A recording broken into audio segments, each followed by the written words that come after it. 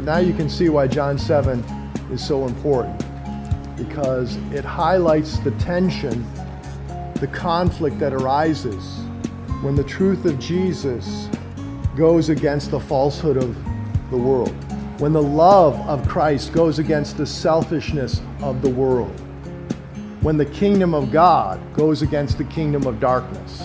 There is going to be this tension, and it is no different today. Is Jesus the Messiah? In our 19th episode, tensions rise over this question as we continue with Life's Meaning and Purpose, an in-depth study of the Gospel of John.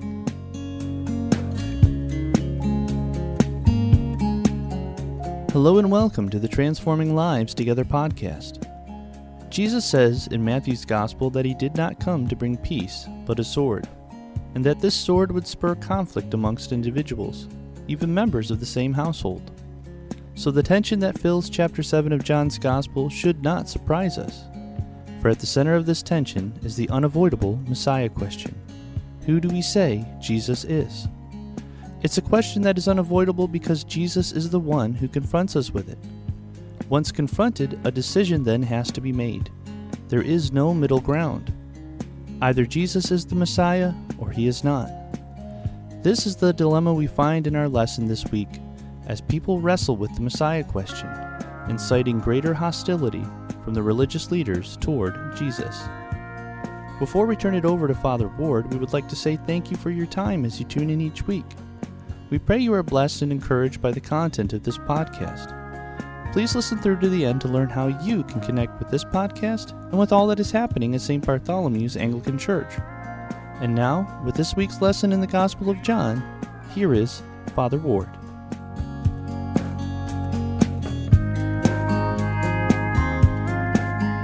Verse 19. Did not Moses give you the law, and yet none of you carries out the law? Why do you seek to kill me? Now, no one right there is saying, and we want to kill you, Jesus. But what Jesus is doing is he knows the motivation of those who are after him. He knows that in their heart they seek to kill him. And isn't it interesting? Because you remember, what did Jesus teach on the Sermon on the Mount? He knows the nature of man. Do you remember what he said? Do not say that thou has not committed murder and think that you have not disobeyed the law concerning that. If you are angry with your brother, if you hate your brother and you call them raka, fool, good for nothing, that didn't mean dunderhead. It meant that you were unsavable, that there was no hope in you, that you were condemning someone because of your hatred. You were cursing that person because of your hatred. Jesus is getting at the nature of man by saying that you really desire to kill me. You have a hatred against me that's going to lead you down that path. And we find by the end of the chapter that's already being discussed. And then after Jesus raised Lazarus from the dead, we read later in John 11 that is when the leadership said, this is enough. If this continues, the whole world will go after him. And we read that they then purposely planned to arrest, to seize him and to have him executed. And so Jesus continues to confront them too. Not only does he address their motivations, knowing their hearts, but he is basically saying they're hypocrites. They know the law of Moses. They tell everybody to follow the law of Moses, but they don't really carry it out. Verse 20, the crowd answered, you have a demon. Who seeks to kill you? So they're like, hey, why are you accusing us? Jesus answered them, I did one deed, and you all marvel. Now, what deed was he referring to? We're going to see that the question Jesus addresses is the Sabbath. So he is going back to the miracle of the healing of the paralytic in John 5. Remember that? And that's when the authorities really got upset because he healed the man on the Sabbath. And so Jesus says, for this reason, Moses has given you circumcision, not because it is from Moses, but from the fathers. Now, what does that mean?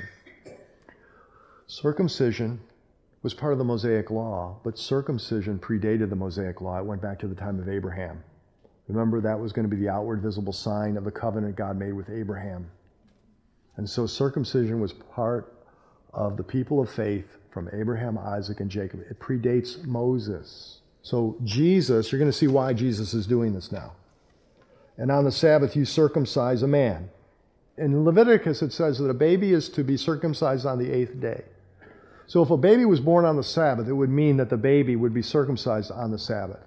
Circumcision, which predates the Mosaic law, was allowed, even though it would be technically work on the Sabbath. And remember, they added all these different functions. So what Jesus is saying is if you allow circumcision on the Sabbath, which is part of the covenant, that only affects one member of the body, right? Why are you getting all upset that I'm making a whole man whole, healing a man on the Sabbath? That's just messed up. That's messed up religion. So let's continue. I'm kind of jumping the gun here. Verse 23, if a man receives circumcision on the Sabbath, so that the law of Moses will not be, are you angry with me because I made an entire man well on the Sabbath? So they're not breaking the law of Moses, although with all their new added laws, technically they would be, and yet they allow it because they understand the greater purpose to it. Same with Jesus healing on the Sabbath.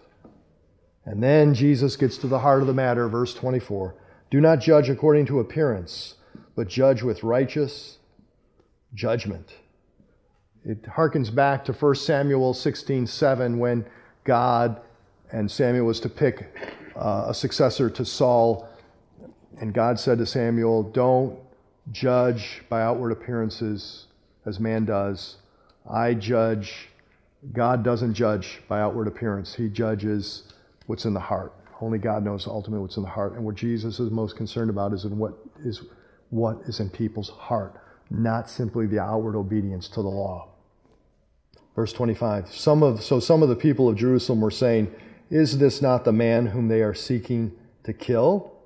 So now we have folks understanding that there are, again, remember, this isn't just happening in like 1 hour time. This is over a period of days. And people are getting wind that the authorities are opposing Jesus and may be seeking to kill him. And yet Jesus is still speaking publicly. Look, verse 26, he is speaking publicly and they are saying nothing to him. The rulers do not really know that this is the Christ, do they? However, we know where this man is from. But whenever the Christ may come, no one knows where he is from. Now, that indicates that there probably was a tradition or an idea, even though it says specifically that the Messiah will come from Bethlehem.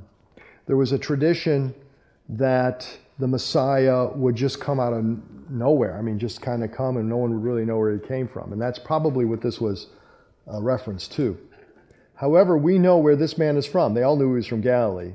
But whenever the Christ may come, no one knows where he is from. Then Jesus cried out in the temple, teaching and saying, you both know me and know where I'm from.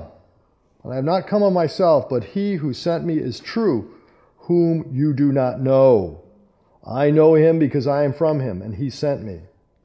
So they were seeking to seize Jesus, and no man laid his hand on him because his hour had not yet come. So even though there was increasing turmoil, even though you had these leaders that were seeking to arrest Jesus, it wasn't his time yet. There were many occasions where they were ready to take him. It highlights that if we're under the sovereign plan of God, we don't have anything to fear. God is in control. If it is your time, it is your time. Do you know how much energy is spent when people worry, when they get on a plane or when they do this or that? Is this going to be my time? It's ridiculous. A person of faith understands as you grow in faith that God's got it under control. Now that doesn't mean we do stupid things. You don't skydive without a parachute because you're under God's timetable, Then we read here, verse 31, but many of the crowd believed in him. So there were those who were believing. And they were saying, when the Christ comes, he will not perform more signs than those which this man has, will he? So in other words, Jesus was doing so many miracles, and they were so amazing that people understood that this has to be the Messiah. I mean, what more can we expect? And then when he raises Lazarus from the dead? The Pharisees heard the crowd muttering these things about him, and the chief priests and the Pharisees sent officers to seize him. Therefore Jesus said, for a little while longer I am with you, then I go to him who sent me. You will seek me and will not find me, and where I am you cannot come." The Jews then said to one another, "Where does this man intend to go that we will not find him? He is not intending to go to the dispersion among the Greeks and teach the Greeks, is he?" Now this is incredible irony. This is just great. First of all, what Jesus actually was talking about was that he's going to the Father. He said the same thing to his disciples, remember, on the night he died? And we can't go there, right? We don't have that power. We don't have that authority. Eventually we will after we die. But even then, Jesus has an intimate relationship with the Father. And so the Jews, in trying to figure this out, were saying, well, he doesn't mean going to the Gentiles, right? Nah. This shows how exclusive they became in their thinking. They didn't want to have anything to do with the Gentiles. They looked down on the Gentiles. They judged the Gentiles. They said, they're no good. But the irony is that actually Jesus ended up going to the Gentiles, didn't he? The irony is, by the time John was writing this gospel, the gospel was being preached throughout the Roman Empire, and there were many Gentile churches. And so these Jews who were thinking it absurd for him even going to the Gentiles, actually Jesus ended up reaching the Gentiles. Pretty neat how John includes this in here. Verse 36, "What is this statement that he said, 'You will seek me and will not find me, and where I am you cannot come'?" Now on the last day, the great day of the feast, Jesus stood and cried out, saying, "If anyone is thirsty, let him come to me and drink. He who believes in me, as the Scripture said, from his innermost being will flow rivers of living water." Now do you remember when he spoke this before with the Samaritan woman, right? He was simply quoting Isaiah chapter 55, verses 1 through 3. I just put 1, but it's really 1 through 3. We looked at these verses when we studied chapter 4. Let's look at them again. Isaiah 55. "Everyone who thirsts, come to the waters. And you who have no money, come, buy and eat. Come, buy wine and milk without money and without cost." So right there, this is a wonderful imagery of God providing everything we need. It's a gift. We didn't have to pay for it. We didn't have to work for it. It's just given to us. Why do you spend your money for what is not bread and your wages for what does not satisfy? That is a rebuke of materialism. "Listen carefully to me and eat what is good and delight yourself in abundance." What's the abundance? In the abundance of the Lord, of knowing God, of walking with Him. Verse 3. "Incline your ear and come to me. Listen that you may live, and I will make an everlasting covenant with you according to the faithful mercies shown to David." That's pointing to the covenant, the new covenant we have in Jesus. Isn't that awesome? So what Jesus was simply doing was saying that He's the fulfillment, He is the source, He's the means of this promise. But notice too, what's important, let me just finish this. Verse 39. "But this Spirit, the Holy Spirit, whom those who believed in Him were to receive, for the Spirit was not yet given because Jesus was not yet glorified." Remember, Jesus says that I'm going to send you another comforter, and He's going to take from me and disclose it to you, and He's going to be with you forever, the Holy Spirit. But that isn't fully poured out until after the resurrection. But notice what is so important. When Jesus says, "Come, you who are thirsty, if anyone is thirsty, let him come to me and drink." That simple statement highlights the three aspects of salvation. If anyone is thirsty, you have to recognize your need, that there is a need. You need to come. You have to make a decision. You have to have a desire. Actually, there's 4 things now. I think I'm coming up with a 4th, right? You have to acknowledge your need. You have to have then the desire to correct that or to fill that need. You have to go to the right source, and then you have to drink. So what does that mean spiritually? Recognize that we're sinners, poor in spirit, we're nothing without God. Having the desire to do something about it, come, knowing that it is only in Jesus, as He's going to say. What did He say? "He who believes in me." So we have to trust in Jesus. And then the drinking it's something we receive. And we receive the Holy Spirit. We're born again. So you see in that simple statement, it sums up the whole experience of entering into salvation and receiving abundant life in Christ. And it is tangibly demonstrated again in communion. For when we drink of the cup, the blood of Christ, it points to his death on the cross. But it also points to the Holy Spirit that we have, his water, the Holy Spirit. We come by virtue of the Holy Spirit, and we're drinking. We're doing something tangibly. We're worshiping before the Lord, honoring what he has done for us in Christ.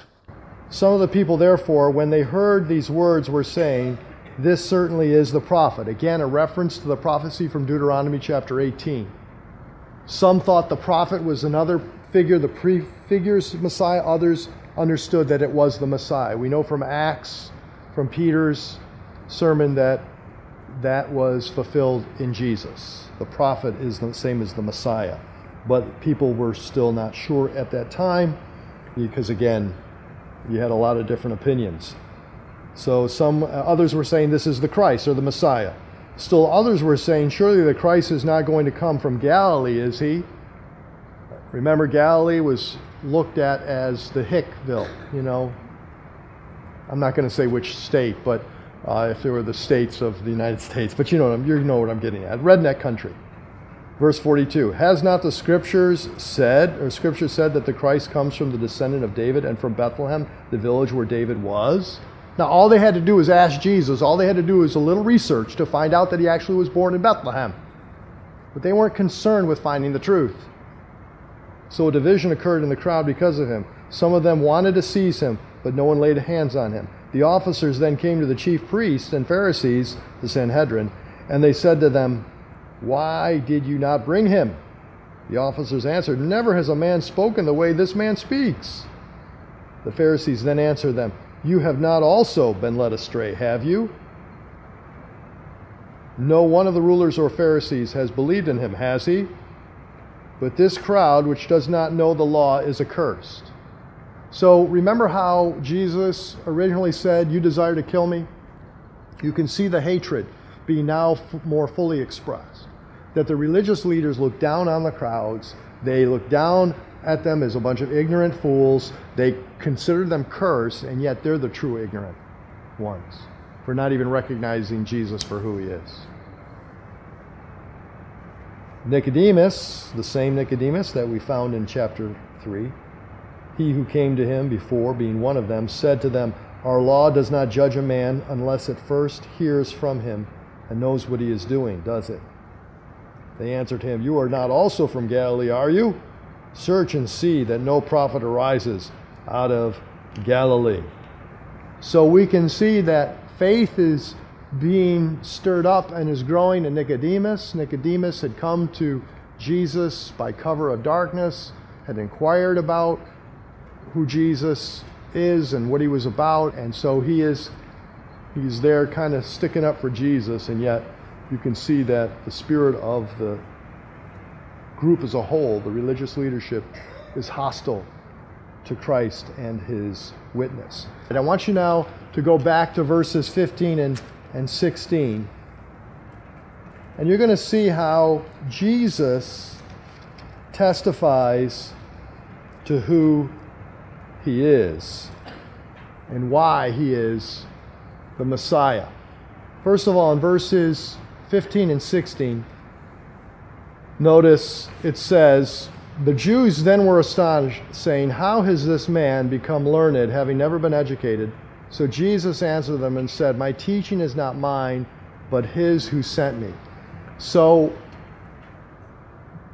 the first thing that reflects Jesus' deity, of him saying why I am who I say I am, is that he's got this supernatural knowledge that comes from the Father, that comes from God. It doesn't come from man. It's not man-sourced. It's not earthly sourced. Second, his teaching and knowledge could be confirmed by testing. Look at verse 17. "If anyone is willing to do his will, he will know of the teaching, whether it is of God or whether I speak from myself." One of the ways that we can tell people to determine if Jesus is true is test what he says. Test it out for yourself. The beautiful thing about God's Word is that its principles work. Its principles lead to purpose. Its principles lead to peace. Its principles lead to joy. Its principles lead to true love. Its principles lead to a greater understanding and wisdom.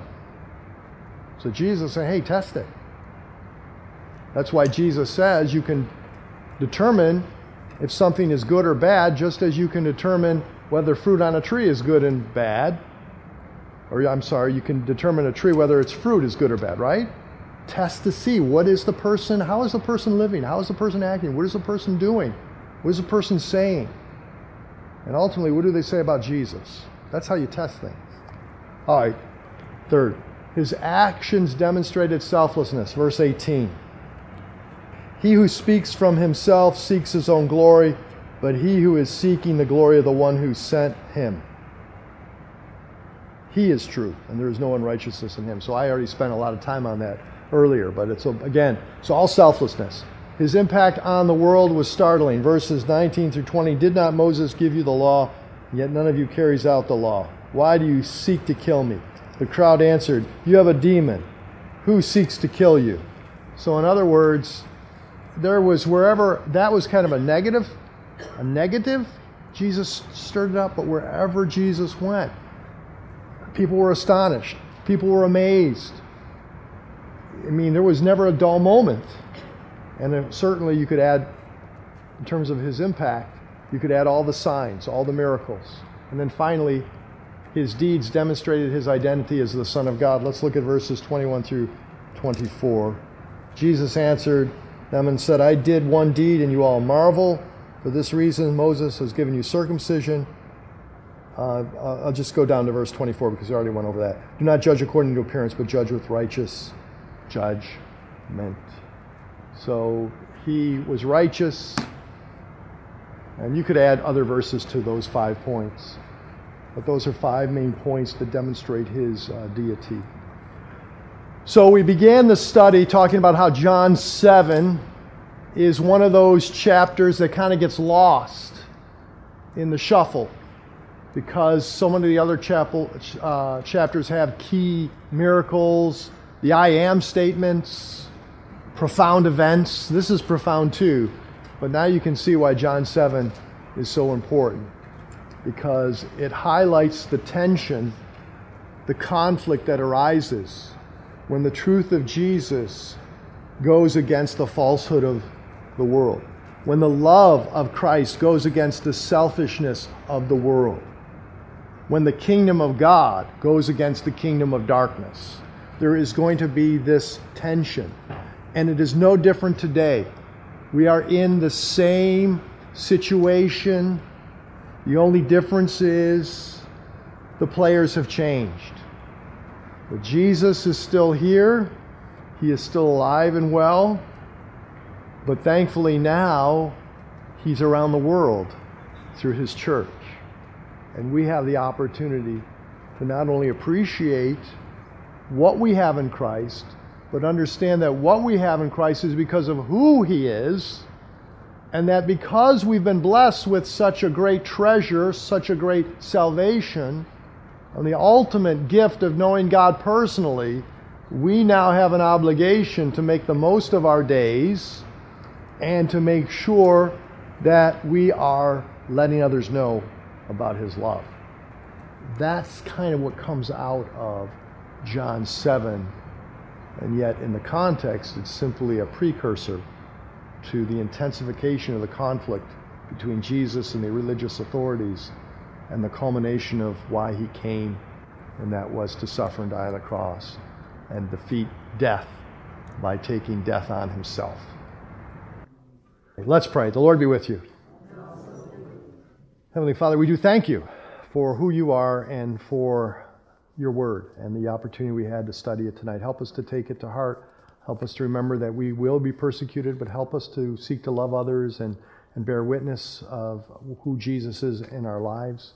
But help us not to be overwhelmed by the conflict we see around us and the times that we're in.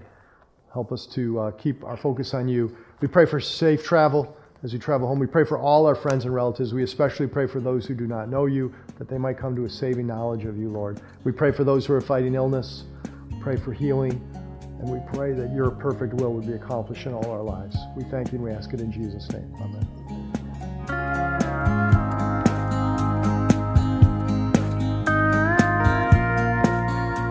You have been listening to the Transforming Lives Together podcast, a ministry of St. Bartholomew's Anglican Church in Tonawanda, New York. For more information about the church, including a list of our service times, please visit our website at www.stbartston.org. Again, that's www.stbartston.org. If you're enjoying this podcast, please leave us a 5-star rating or a positive review. Both will help in reaching more people with this podcast. If you're on Facebook, head over to facebook.com/Transforming Lives Together podcast and give us a like. And if you're an Amazon Alexa user, say, "Hey Alexa, play the Transforming Lives Together podcast" to hear the latest episodes. We hope you will tune in next time as we continue with Life's Meaning and Purpose, an in-depth study of the Gospel of John. Until then, we leave you with these verses from the Epistle of James. Consider it pure joy, my brothers and sisters, whenever you face trials of many kinds, because you know that the testing of your faith produces perseverance. God bless.